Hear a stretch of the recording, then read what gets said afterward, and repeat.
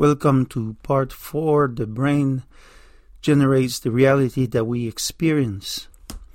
When we look at a rock, what we are seeing is not the rock, but the effect of the rock upon us. A quote from Bertrand Russell. If you look at a rock and see it, it is because your brain generates its image, not like a camera, but rather by building it from scratch. In the first chapter, we used vision as an example of how the brain constructs the reality we experience based on sensory inputs. We went over the multiple changes involved in ultimately seeing. Shall I reiterate them here briefly, while attempting to avoid scientific jargons? Deal? Okay, so let's go ahead. Before you can even look at the rock, your eyes move and perhaps your head as well, so that light bouncing off the rock can enter inside your eyes. These movements are part of the effect the rock has on you. Once you are looking directly at the rock, your eyes make minuscule movements so that light emerging from the contours and salient features are focused on a tiny area at the back of your eye, the fovea. It is the act of looking at the rock that causes these miniature eye movements. Light originating from the rock will change the shape of small molecules, which themselves will change the shape of larger molecules, which will in turn kickstart multiple chemical and electrical changes inside your eyes. A series of electrical impulses will then be sent to your brain along your optic nerve, modulating its activity. Information about specific aspects of the rock's feature, its location, its fine details, and its various shades of color will be sent separately to different areas of the brain to be merged only later into a coherent image. Up to 50 different brain areas can be involved in the process of looking at the rock. Avoiding jargon beyond this point is a task I am not up to. Feel free to go back to the first part of the podcast.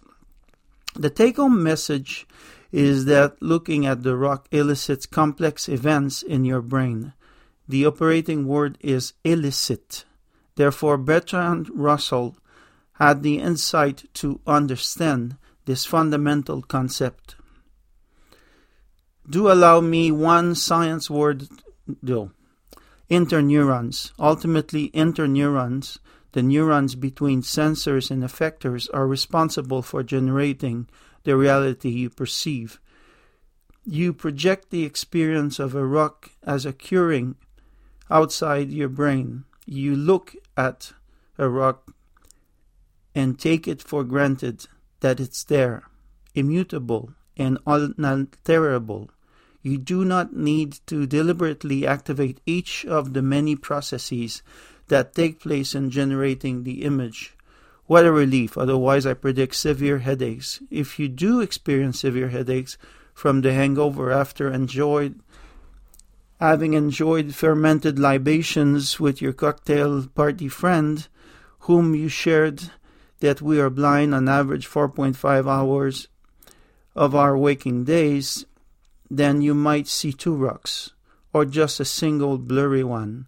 Or if you took hallucinogenic drugs, the rock might change color or transform into a monster or even a cathedral. Your brain determines what you see. You can reinforce the illusion by touching the rock. Again, touching will induce changes in brain activity that will be synchronized with the creation of its image using multisensory integration. Bertrand Russell could have said, "When we touch a rock, what we feel is not the rock, but the effect of the rock upon our brain." I liberally switched to brain instead of us, to avoid the confusion that the rock touches our body directly, but not our brain.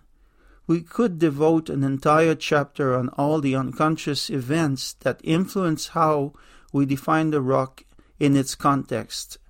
Some players to consider. Its distance, evaluated by stereoscopic vision, that's binocular. By moving our body to induce what we call a parallax. By counting how many steps are required to move towards it. By noting that its perceived size changes as you get closer. By the presence of glare or not. By its color motifs. By its shadow and the shadows casted nearby trees on the rock by the nearby trees. By noting the location of the sun. By experiencing the memory of having seen this rock before and how you might have felt then, etc., etc. When you think of all cerebral activity generated by the rock, you realize, here's a cheap shot, that the rock truly rocks. While interneurons evolve as coordinators of muscle activation, as an offshoot, also called exaptation, they form intrinsically active networks that generate a multisensory predictive interpretation of the outside world, which led to a further offshoot, a prediction that is independent of any sensory input, which we know as feelings, thoughts, self, even we call the soul. Interneurons have no sensory receptors that lead to conscious experience. The self is the same as a predictive mental model. It is part of it. It is it. The use of words and terms are a matter of intense debate and contention. You might say that the brain has anatomically distinct areas devoted to respective tasks, such as premotor function, planning and action, and motor, the action itself. If we consider interneurons in the motor cortex alone, studies in rodents have shown roles in sensory integration, behavioral strategizing, working memory, and decision-making. Therefore, not only definitions can vary between terms, but also areas bearing specific names. The use of neutral terms such as frontal cortex instead of motor might be more encompassing when it comes to defining functions. As Anil Seth stated in its succinct but to the point book, 30-Second Brain, I quote, "Cognitive functions are neither fully localized nor wholly distributed in the brain. Each function depends on a complex but specific network of interacting brain regions." Closing quotation. The concept here is that interneurons interpose themselves between sensors and effectors.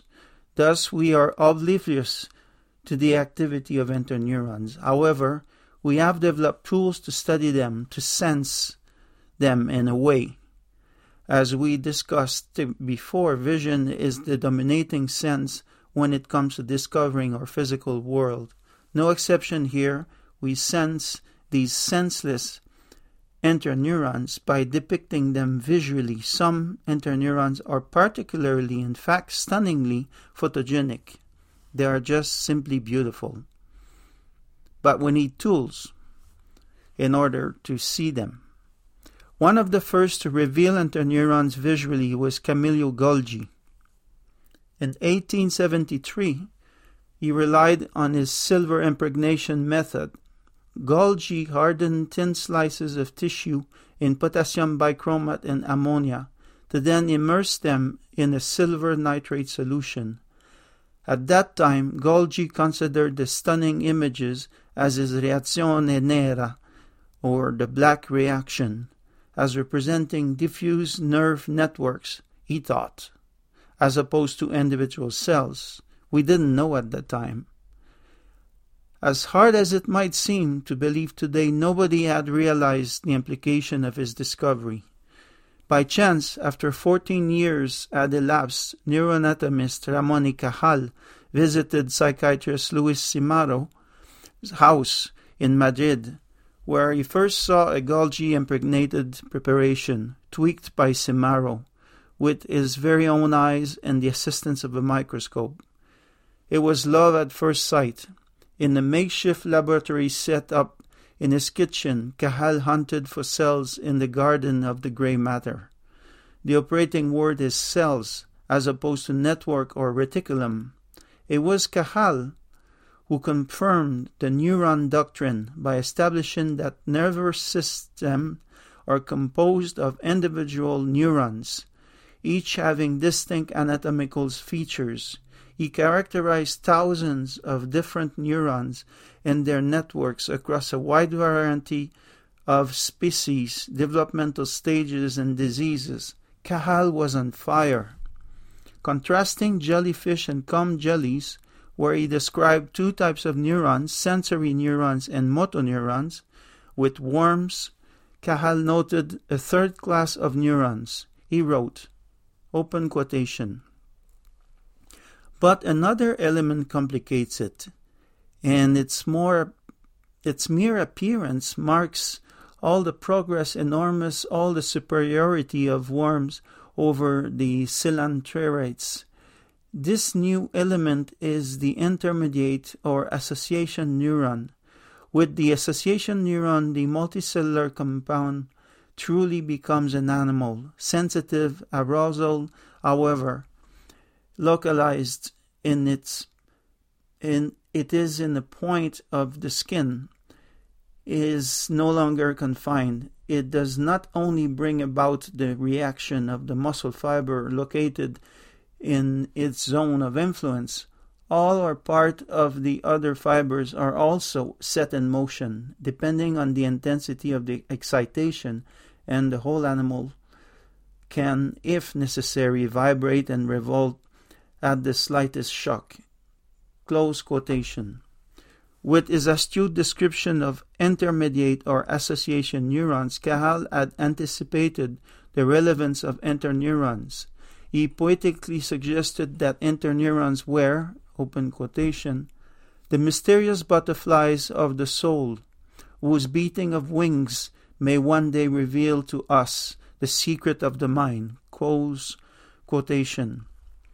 Referring to the work of an equally insightful Italian psychiatrist, Ernesto Lugaro, Cahal wrote, open quotation, "Thus, according to Lugaro, the intellectual process is linked to the existence of interneuron connections." Close quotation. Cahal added more visionary speculation to his 1909-1911 magnus opus, specifically linking interneurons with the generation of the limited reality we experience. Open quotation. "During its life, each animal therefore does not have in its brain all the possible representation, nor all the possible association of these. It has only the representation and combination of representation currently most useful for the conservation of its species.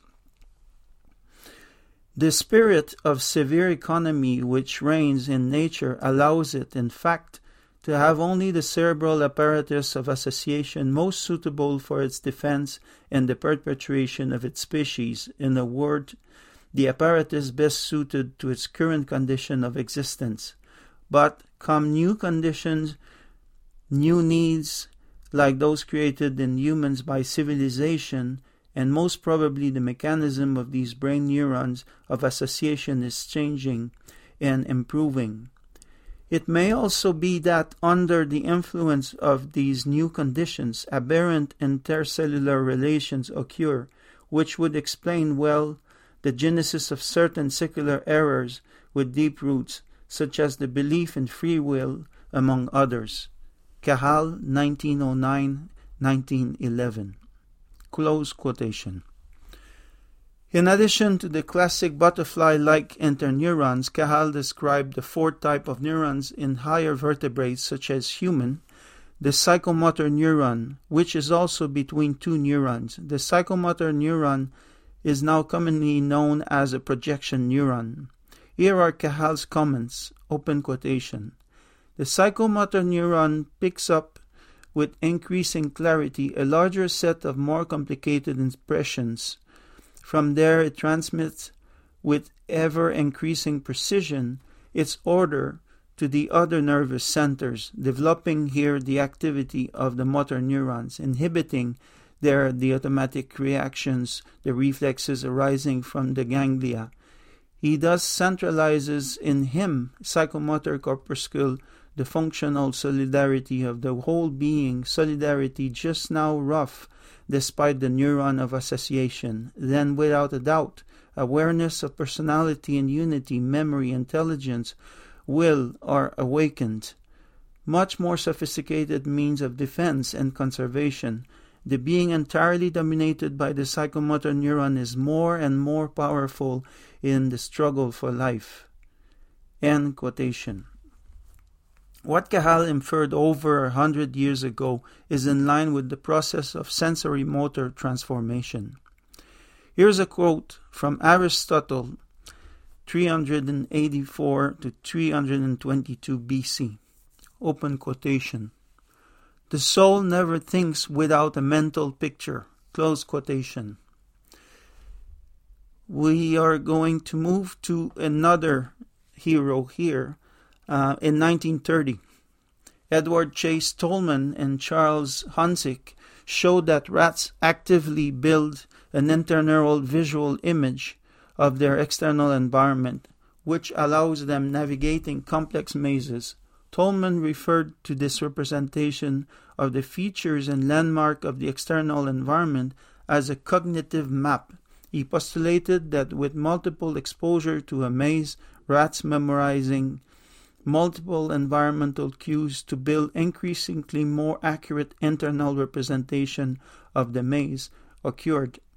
As Cahal, Tolman was also a visionary. Based on his findings, he hypothesized that humans do not passively respond to their external environment, but rather act on beliefs, attitudes, changing conditions, and that they are driven by goals. In the 7th episode of this podcast, we will explore how these cognitive maps are associated with various cognitive biases. At a more encompassing level, new cognitive maps are the actual mental models which our brain manipulates not only to represent our external and internal environments, but also to stimulate diverse outcomes and choose the most adaptive output. The profoundly impacting concept that we unconsciously create mental models as an interface between sensory input and motor output was first proposed by Kenneth Craig in his 1943 book, The Nature of Explanation. He is our second hero. Craig put forward that thinking consists of manipulating internal representation of the physical world which we have evolved to interact with. Here we have our second protagonist. During his short life, March 29, 1914 to May 7, 1945, Kenneth Craig became a pioneer of cognitive science by articulating that the mind is a symbol processor, exhibiting the unique ability of making predictions used for generating outputs. Whether Cahal ever met Craig, let alone was exposed to his groundbreaking ideas, is unlikely. Fantasizing on an imaginary gathering of the two minds, what would they have said to each other? In 1934, Craig was 20 years old when Cahal died at the age of 83. Had they merged their concepts they each pioneered, both thinkers could have concluded that thinking and the sensory-motor transformation are only one. Craig defined 3 steps involved in thinking. First, translating specific external processes, that is, sensory inputs, into an internal representation in terms of words, numbers, or other symbols. Second, deriving other symbols from these sensory inputs by some sort of inferential process. 3, and last, retranslating these symbols into an output, which can be motor or awareness that the prediction has been achieved. In this manner, thinking allows considering possible futures to ultimately generate the most adaptive output. So keep that in mind We are future predictors, and we'll get back to that. The foundation laid by Craig established that thoughts and feelings are indissociable. They represent the same symbol-based predictive process. Predictive is the operational word here. Craig considered that the brain had evolved to be a predictor, while what we call the mind or soul are consequential to this evolutionary process. In his words, open quotation, "My hypothesis, then, is that thought models or parallels reality." So, thought models is a verb here, models. So, thought models or parallels reality. That is essential feature is not the mind, the self, sense, data, nor proposition, but symbolism, in that this symbolism is largely of the same kind as that which is familiar to us in mechanical devices which aid thought and calculation. Another quotation, "If the organism carries a small-scale model of external reality and of its own possible action within its head, it is able to try out various alternatives, conclude which is the best of them, react to future situations before they arise, utilize the knowledge of past events in dealing with the present and future, and in every way to react in a much fuller, safer, and more competent manner to the emergencies which face it." Close quotation. By including Craig in our reflection on mental models, we add the element of prediction. I program what I'm going to do so that my action is optimally adaptive with the most likely prediction. Think of the herring illusion mentioned in the first part of this podcast. You can look at it again using your browser. Herring illusion. What we experience is in this visual illusion is the prediction of what will happen in about 100 milliseconds. When a projectile such as Bertrand Russell's rock is directed at you, a rapid action is elemental to avoid a potentially fatal outcome. If we could go back in time, we could witness a most dramatic example involving our second protagonist, or hero, Craig himself. It is May 7th, 1945, 2 days prior to the end of the Second World War in Europe. Kenneth Craig was overworked, heading covert research for the war efforts during the day and doing his own personal research and writing at night. Craig was riding his bicycle in central Cambridge. O.L. Zangwill recounts in his 1980 homage to Craig, open quotation, "Never an accomplished cyclist, he came into collision with the partly open door of a stationary car in King's Parade and was thrown from his machine and apparently struck by an approaching lorry. He never regained consciousness and died later the same night. At the inquest, a verdict of accidental death was returned and no blame was attached to either driver." Close quotation. A moment of inattention abruptly terminated Craig's prescient quest. While he remains largely unknown, Kenneth Craig did not even make the list of the 100 most influential psychologists. There is still so much to learn from Craig's acumens. The philosopher of mind, Dan Williams, mentions, open quotation, "I think that Craig had in mind a wide range of potential uses of prediction, the capacity of the brain to predict the likely sensory consequences of the organism behavior in order to overcome signaling delays, flexible predictive tracking mechanism, the ability to use predictive models to represent features of the world the organism does not currently have access to." Close quotation. Here's a quote from a poet that I like very much, Clarice Lispector. Open quotation. "I am blinded. I open my eyes wide and only see, but the secret that I neither see nor feel. Could I be making here a true orgy of what's behind thought? Close quotation. The reality we experience is not only a model but also a time predictor. The statement that our brain predicts potential futures would still surprise most. The time window of the future depends on the nature of the events that dictate the required adaptive output, i.e. survival and reproduction. On the small scale, we have the Herring illusion pointing to a prediction in the range of 100 milliseconds. There is another example. Think of the cocktail party and your line that we're blind about 4.5 hours per day. Yes, microsaccades and the unconscious movements between fixations during which you are blind, 4 hours total. And the blinking, about 30 minutes total. So 4.5 hours. These micro movements keep the eyes steady in expectation of visual stimuli.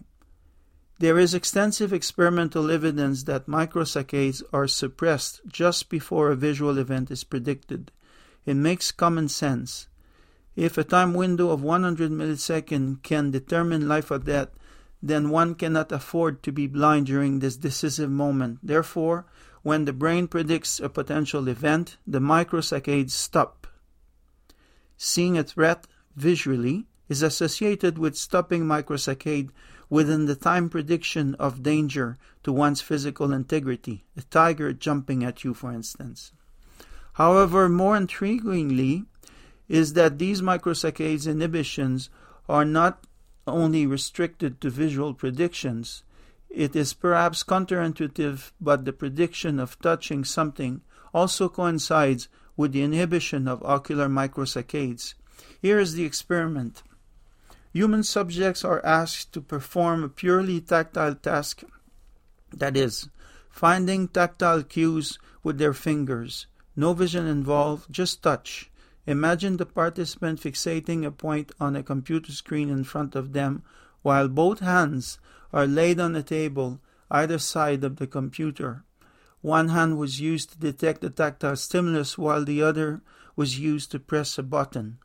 While fixating a computer screen in front of them, the task was to press a button with one hand when they felt vibration to the tip of one finger of the other hand, being faster or slower than 60 Hz.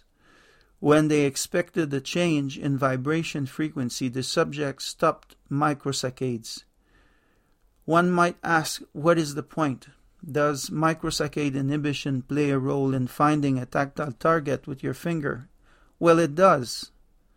The investigators showed that in instances when microsaccades occurred around the time of tactile target presentation, the performance was reduced. The gist here is that our brain performs intricate tasks with one ultimate goal, predicting the future to produce the most adaptive output. These tasks entail a crosstalk between sensory modalities. Here we have an example of vision and touch, but this is likely the tip of the iceberg. There is so much more to learn about how our brain generates reality and predicts the most likely futures and coordinates the most optimal output. Timescales encompass a wide range. Now onto a larger scale. Here is a famous and well-accepted example with a different context. Pavlov's dogs were conditioned to have access to food only after hearing a metronome. Once trained, the sound of the metronome alone induced salivation. While timescales and context vary extensively in the process of thinking, the commonality is that ultimately species have evolved to produce optimal predictive adaptive responses for survival and reproduction. Prediction is essential for adaptive success. As Craig put it in 1943, open quotation, one of the most fundamental properties of thoughts is its power of predicting events, close quotation. He added, open quote, only this internal model of reality, This working model enables us to predict events which have not yet occurred in the physical world, a process which saves time, expense, and even life. End quotation. How so very ironic that Christ's death involved the convergence of external events and the lack, or perhaps the impossibility, of an adaptive response, leading to a fatal outcome, being crushed by a lorry. At least two Homo sapiens and their respective interactions with technological apparatus, the one who opened the car door and the lorry driver approaching fast and perhaps too close to the stop car, contributed to Craig's premature death. What did Craig mean by adaptive success? Living organisms are in a state of dynamic equilibrium with their environment. If they do not maintain this equilibrium, they die. If they do maintain it, they show a degree of spontaneity, variability, and purposiveness of response unknown in the non-living world. This is what is meant by adaptation to environment. Its essential features is stability, that is, the ability to withstand disturbances.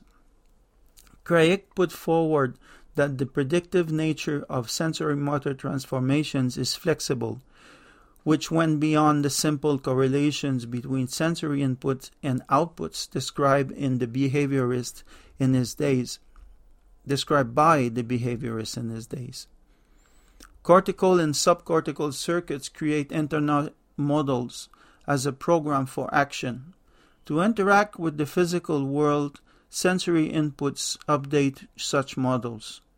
As we mentioned before in the first part of this podcast, sensory information modulates the construct of reality by our brain. Our eyes are not cameras sending images to the brain. Rather, our eyes modulate the images created by the brain. Close your eyes and you will see images. Moreover, sensory information itself is influenced by previous experience, adding another level of subjectivity. The decisions about what we are doing depend on unconscious internal models that are constantly built and updated by learned sensory inputs, a process known as evidence accumulation. Studies of neural activity in animal models have shed light on the actual underlying mechanism. Sticking with vision as a sensory modality, we can pinpoint at least two brain regions, both in the cortex: the lateral intraparietal area of the posterior parietal cortex and the frontal eye field division of the prefrontal cortex. The neural mechanisms that dictate what we perceive, sensory, and what we do, effector, are interdependent. There are dynamic interrelations between input and output. Perception and action are co-determined, and sensory input that lead to perception derive meaning in light of task-dependent goals and the actions that are selected to achieve them. One might think such feature is unique to us humans, generously including primates perhaps, but however, the reality is that most findings were obtained using rats and mice. In fact, recent findings from Stel Grindner reveal that lampreys, which date back to more than 560 million years, possess internal maps of the outside world, retinotopic and somatotopic, respectively, built from visual and tactile sensory inputs conveyed through the thalamus. Why does this matter? We erroneously ignored animals that lacked a cortex and thought that these older ancestors essentially relied on olfactory inputs for their survival and reproduction. We were wrong. Lampreys have the equivalent of a cortex known as the pallium. We also ignored birds for similar reasons, despite the visionary work of Harvey Carton published more than half a century ago. which clearly established the occurrence of similar visual information processing as in human, such as binocular vision. In 1969, Harvey Cartan correctly pinpointed the dorsal ventricular ridge and adjoining dorsomedial pallial vulus as the region capable of refined sensory motor and cognitive operation. So we see that in many species. There is accumulating evidence based on Cartan's findings that the brains of birds possess all of the features allowing the generation of a multisensorial reality. Moreover, there is also evidence from Drosophila, yes, fruit flies, of simpler yet defined mental models called associative loop. Back to our first protagonist, Ramon y Cajal. He also foresaw that brains are characterized by their ability to generate a single and integrated perception that corresponds to all the stimuli, which allows interacting with the external world. Taking inspiration from the father of experimental psychology, William James, Cajal also put forward that these multisensory representations are plastic, alongside the neurons and networks they form to generate these representations. Even in the fully developed brain, neurons can move and change shape. Considering that the healthy adult human brain loses over 1,000 neurons every day, such level of plasticity is essential. Your neurons die all the time. Neuronal death is a fact of life. The synapses that neurons establish between themselves are also remarkably malleable. Simply remember the changes in the retina circuitry when transiting between different background light levels. As you wake up, transiting from dark to light, the levels of dopamine and nitric oxide increase across the retina proportionally to light exposure. Exposure to dim light prevents electrical coupling between rod bipolar cells and A2 amacrine cells, while permitting electrical coupling between rods and cones. Under daylight, coupling ceases between rods and cones photoreceptors. We can regard these events as a switch preventing any rod signals from modulating brain activity, favoring fine detail visions mediated by cones in daylight. Just imagine if the highly sensitive rods with their poor visual acuity were to contaminate our daylight vision. The changes in retinal circuitry also contribute to maintaining contrast sensitivity relatively stable and over a colossal range of light adaptation covering 10 to the power of 10 units of light levels. Example of plasticity, sensory substitution. Technology is at a level that electronic devices can substitute one sensory modality for another. The application is highly relevant to blindness. A blind person can receive mild, pin-like stimulations across their back driven by a camera above their head, which transduces visual signals into touch. Even subtler is when the touch stimulations are distributed across the tongue, and a miniature camera and transducer are directly attached to special glasses. Another ingenious approach is to transduce pixels from a camera input into sequential sounds of different pitches. With training, sounds elicit activity in the visual cortex. Yes, these are powerful examples of the brain's capacity for plasticity. History puts our second protagonist devoting his genius to tackling the puzzle of plasticity. Building his own tools, Craik focused on the mechanism underlying light adaptation as part of his doctoral dissertation, published in 1940. That was 5 years before his ultimately untimely death at the age of 31. He applied his findings to improve night vision in airplane pilots during the Second World War. In retrospect, Craik was onto something highly relevant. How does the brain build the reality we experience? One cannot help but ponder the wonders that Craik's beautiful mind might have produced had he lived longer.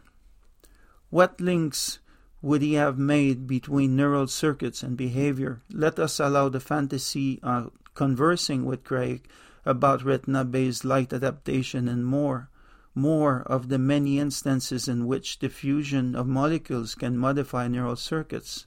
Such wireless effects typify how the same neuronal circuit can mediate drastically different behavioral outcomes. We see this happening in the limbic system's underlying emotional states, where molecules known as neuropeptides act at a distance inside the brain to control synaptic communication and dictate how we respond to internal and external stimuli. So many subjects could have fueled Craig's astute conception of predictive mental models. Indulge me in one more example, which I think you will find exceedingly pertinent with regard to the plasticity of how our brain constructs representation of our body. I would have asked Craig to participate in the rubber hand illusion. He would have placed both hands on a table, but the partition would have prevented him from seeing his left hand. Instead, he would have seen it in front of him. What? He would have seen a rubber hand, which of course he would have known was not his own hand. Here is the trick. I would have simultaneously brushed both his left hand and the rubber hand with a paintbrush, synchronizing changes in pressure, rhythms, and locations on his different fingers. After 10 minutes, Craig might have appropriated the rubber hand in front of him as his own left hand. Feel free to watch videos by searching rubber hand illusion. Finally, I would have mentioned how neurologist Dr. Ramachandran developed an approach to move phantom limbs. Patients who have undergone amputation of a limb can experience the sensation of this absent limb. In some cases, the sensation is painful because of its felt position and stillness. Yes, we are talking about mental models of non-existent limbs. Remember, your brain generates what you feel, regardless of whether it is real or not. Using mirrors, Ramachandran makes the patient see the opposite limb on the side that corresponds to the amputated, absent limb. After some training, the patient appropriates the intact limb as the amputated limb, allowing finally the phantom limb to be moved in a more comfortable position. What a relief. With this information, Craig would have offered links and context on how the brain is wired to generate the reality we experience and to provide unconscious predictions that determine our actions. Just imagine for one moment what Craig would have accomplished if he had had access to functional brain imaging technology. For the grand finale, with the luxury of Craig living still, he would have witnessed what virtual reality combined with head-mounted cameras showing one's own body and multisensory stimulation can do. Nothing less than out-of-body experience. This ultimate illusion is known as the otoscopic experience. Feel free to look at it with your browser. Otoscopic experience, from the ancient Greek self and watcher, watching yourself as being detached from you. So out-of-body experience. I bet you Craig would have loved to be a subject. He did experiments on himself a great deal to an excessive and dangerous extent. It is reported that Craig looked directly at the sun and poked his own eyes over more than 75 years after his death. It feels as if we just barely have begun percolating Craig's profound insight. But let us be optimistic. The data are coming, even from magicians, or should I say illusionists. We need to digest them to make them available, because this is reality. Of note is that there have been concrete application in artificial intelligence and robotics. Artificial neural networks are based on Bayesian models. This means that the robot's artificial neural networks must be able to infer the cause of the sensory inputs, as opposed to the sensory inputs themselves modulating the network. This is called a top-down model. The notion of top-down means that each of the robot's perceptual worlds depends on its own individual imaginative abilities, on its computing power to calculate the respective statistical probability of each possible imagined worlds. That's a lot. Because they are almost limitless imagined worlds, Bayesian-based sensing cannot be completely flawless. Robots need to be trained by previously exposing them to mind-boggling permutation of possible environments in order to recognize the nature of specific sensory inputs. Could computer models see optical illusions? The answer is yes. They can be fooled, as we can. In line with the Bayesian approach, computerized neural networks must already have a program model algorithm of each of the distinct visual aspects that together create the illusions and be trained by repeated exposures to the illusions. It is highly unlikely that our brain works in a strict Bayesian fashion. However, a Bayesian approach does provide promising results with artificial intelligence, such as in designing machines that learn from the data acquired through experience. In part 8 of this podcast, we will discuss the other side of the medal. Artificial intelligence can be a wild beast to tame. The science of magic. Magicians hack the main feature underlying our intelligence and construct a biased interpretation in the spectator by using different forms of misdirection. The surprising resolution of a magic trick is, in this sense, comparable to the effect that can be produced by a visual illusion or by being suddenly aware of a false memory. In all these cases, unconscious assumptions have been broken. A quote from Quiroga, 2016. Magic is a powerful tool to decipher how mental models are built. Functional brain imaging of subjects being misdirected when viewing magic tricks had heightened activity in two regions. The left dorsolateral prefrontal cortex involved in monitoring cognitive conflicts, and the anterior cingulate cortex involved in resolving these conflicts. There is a violation of what logical outcomes should result from a familiar action. Functional brain imaging of subjects experiencing impossible outcomes showed higher activity in a region called the head of the caudate nucleus.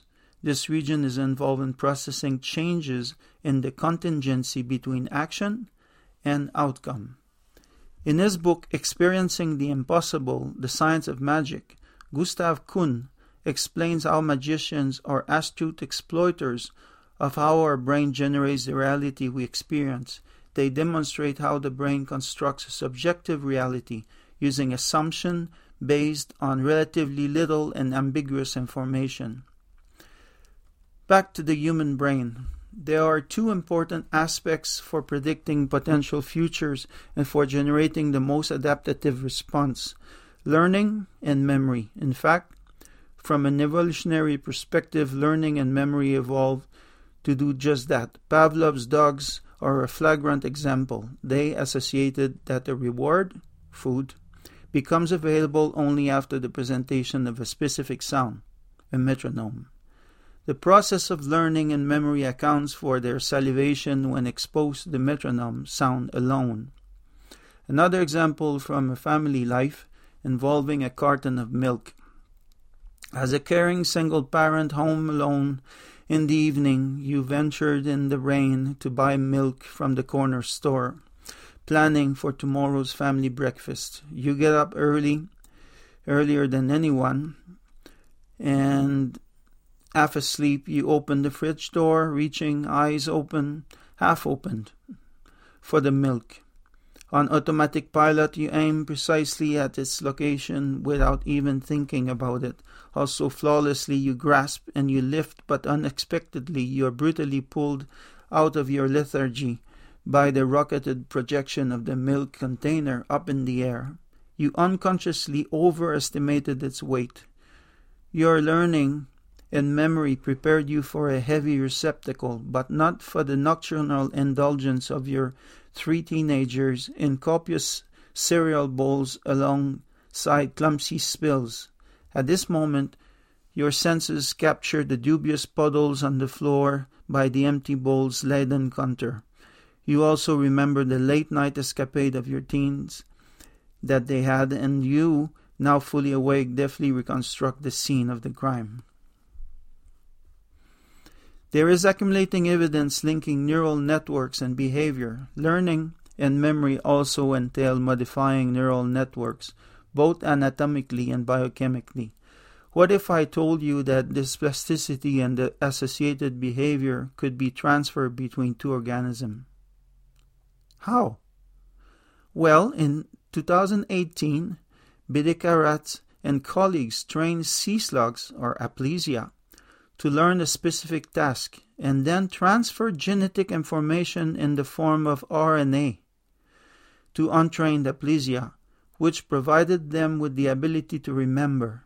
Without training, naive Aplysia learns solely based on having received genetic information and translating it into proteins. Which proteins, you might ponder? In neurons that mediate several forms of long-term memory in Aplysia, the DNA repair enzyme poly-ADP ribose polymerase 1, or PARP1, is activated. In virtually all of the eukaryotic cells tested, the addition of poly-ADP ribosyl groups to proteins, poly-ADP ribosylation, occurs as a response to DNA damage. Thus, the finding of activation of PARP1 during learning and its requirement for long-term memory might come as a surprise.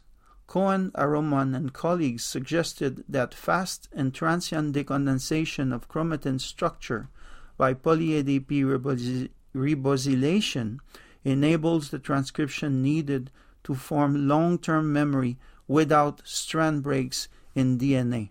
The requirement for poly-ADP ribosylation to long-term memory formation also extends to mammals such as mice.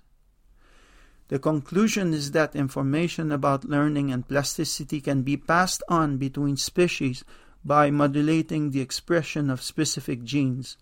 In an experimental setting, we can modify determined behavior by transferring genetic information in the form of RNA, at least in gastropod and potentially in mice. The field is still in its infancy. Another mean of modulating the expression of specific genes is epigenetics. Strictly speaking, epigenetic refers to an inheritable ability for certain genes to have their activity modified without needing to alter their sequence. Changes in activity typically involve DNA methylation and histone modification through non-genetic factors such as external agents or as part of normal development. The list of agents is almost limitless.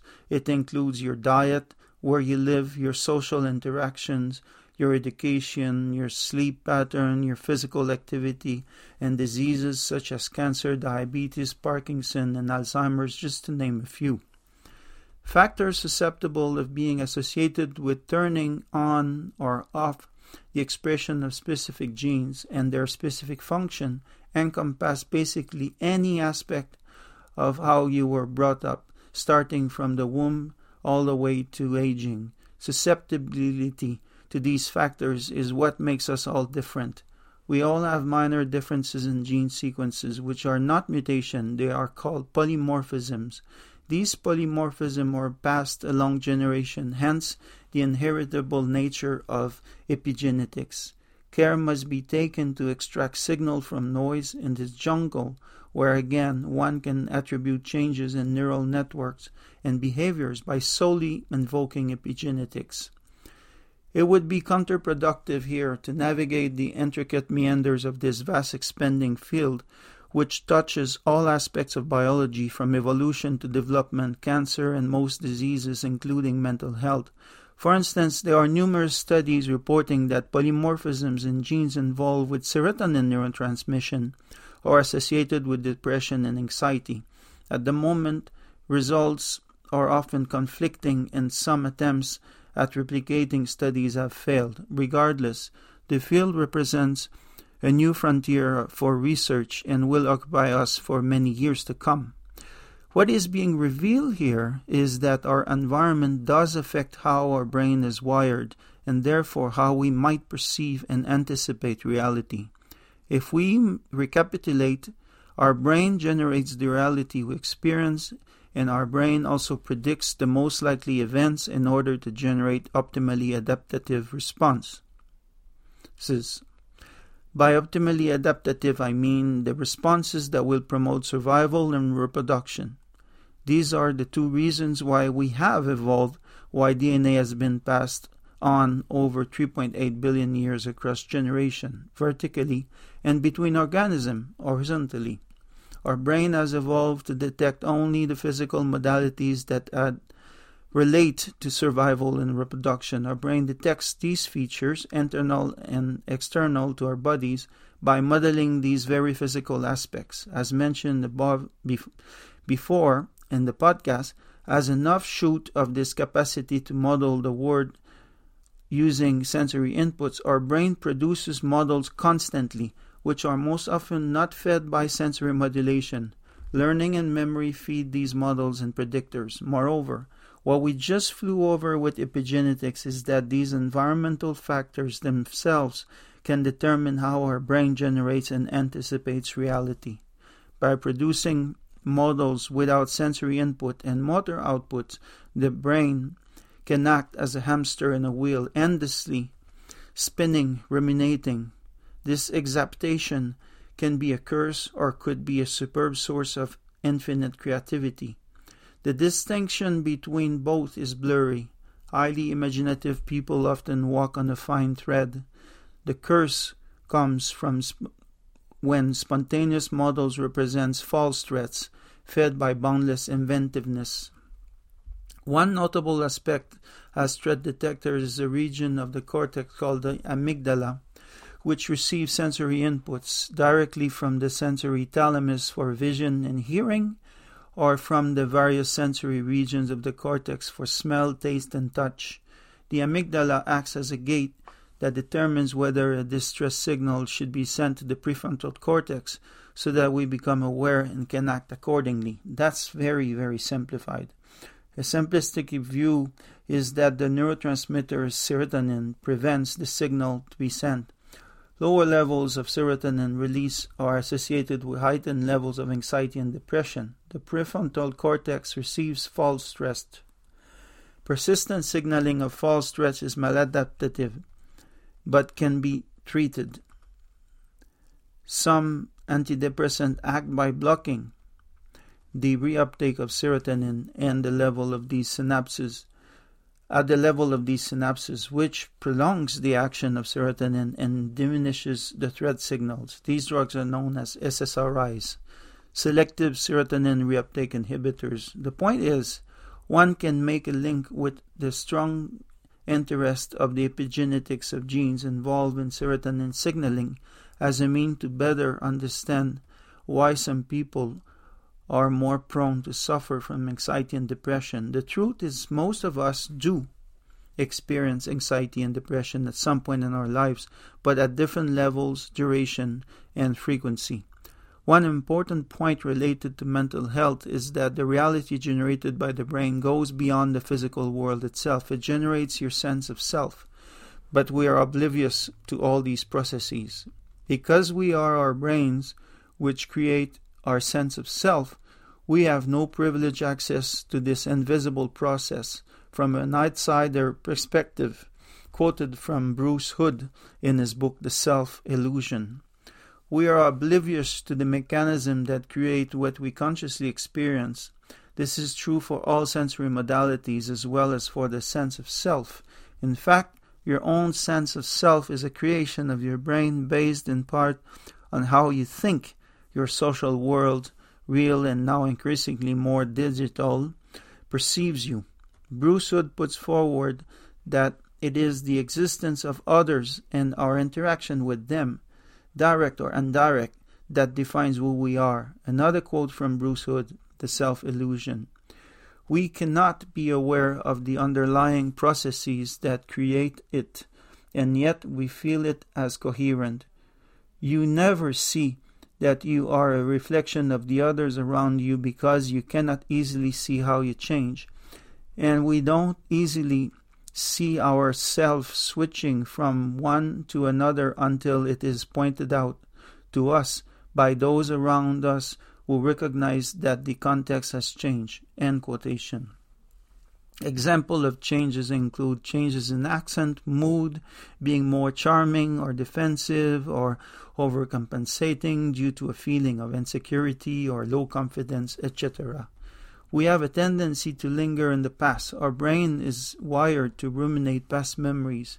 Together with this apparent curse, our brain protects us from the true nature of the external world and from the mechanism taking place to create what we perceive and experience, such as what we see and feel we are. That's the self. Cognitive dissonance protects us from ruminating over failed goals. Positive biases keep us motivated. Free will gives us grounds for praise and blame, and ownership of our actions conducive to morality. Decision-making gives us the illusion of control. Without these cognitive illusions, we would not be able to function because we would be overwhelmed by the true complexity of the hidden processes and mechanisms that control us. That's again quoted from Bruce Hood, The Self-Illusion. Aesop's fable. I thought these grapes were ripe, but I see now they are quite sour. Here lies a paradox, one that is present in this very podcast. We are drawing our attention on that which has evolved to be hidden. However, we are not trying to be conscious as the mechanisms happen, but our endeavor is to learn about their nature, to be humbled, to be empowered, to have a more encompassing view, grasp, and awareness of the reality we navigate in. We are trying to become more mindful. Yes, mindfulness is a trendy word. Mindfulness, just being able to stop and observe. In her book, When Things Fall Apart, Tibetan Buddhist nun Pema Chodron states, we have a concept of ourself that we reconstruct moment by moment and reflexively try to protect. End quote. As threat detectors, our brain has evolved to protect against all threats, real or perceived, reflecting on these false threats persistently, manifesting themselves as raving thoughts. Chodron proposes that we, open quotes, get to know them, see how they hook us, see how they color our perception of reality, see how they aren't at all that solid. Close quotation. Adding my 10 cents to her wisdom, I would say, observe your perceived pain, realizing there is no threats. Live your pain for the creation that it is. Wanting to change this feeling will give it a life of its own that it does not deserve. We extract meaning in noise. Being mindful means simply recognizing and acknowledging biases. However, we are rarely mindful unless you devote your life to meditation, contemplation, mindfulness, or stillness. Even then, your experience of reality generated by your brain remains biased and personal. As Steven Pinker puts it in his book, The Stuff of Thought, I open quotation. Humans construct an understanding of the world that is very different from the analog flow of sensation the world presents to them. They package their experience into objects and events. They assemble these objects and events into propositions, which they take to be characterization of real and possible worlds. The characterization are highly schematic. They pick out some aspects of a situation and ignore others, allowing the same situation to be constructed in multiple ways. End quotation. We are connection detectors, patterns detectors. We can see a pattern in random events and call it ghosts, spirit, paranormal. We ignore all the noise and fixate on what might be a pattern, like the apparition of a face in random noise. Yes, especially faces. For example, the Old Man on the Mountain in Franconia, New Hampshire, USA. Roche Bonhomme in Jasper National Park, Alberta, Canada. Smiley Face in Gale Crater, and Face on Mars in the Cydonia region, both on Mars, which was unlikely visited by aliens, at least not as we anthropomorphize them.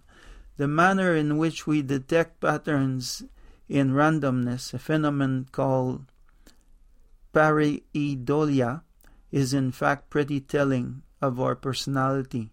The Rorschach ink-block tests blanks on pareidolia as a mean to obtain information about a person's mental state. Study subjects are asked to verbalize what they see and standardize random ink-block patterns. Another perspective to appreciate our biases is the argument by Alfred Korzybski that we will never be able to fully understand the world because of the limitation imposed by our nervous system and the languages we developed in his book, The Map is Not the Territory. Korzybski articulates that the brain and language thus represent filters that preclude an objective comprehension of reality. Back to the carton of milk, which led to an overestimate of its weight and spill.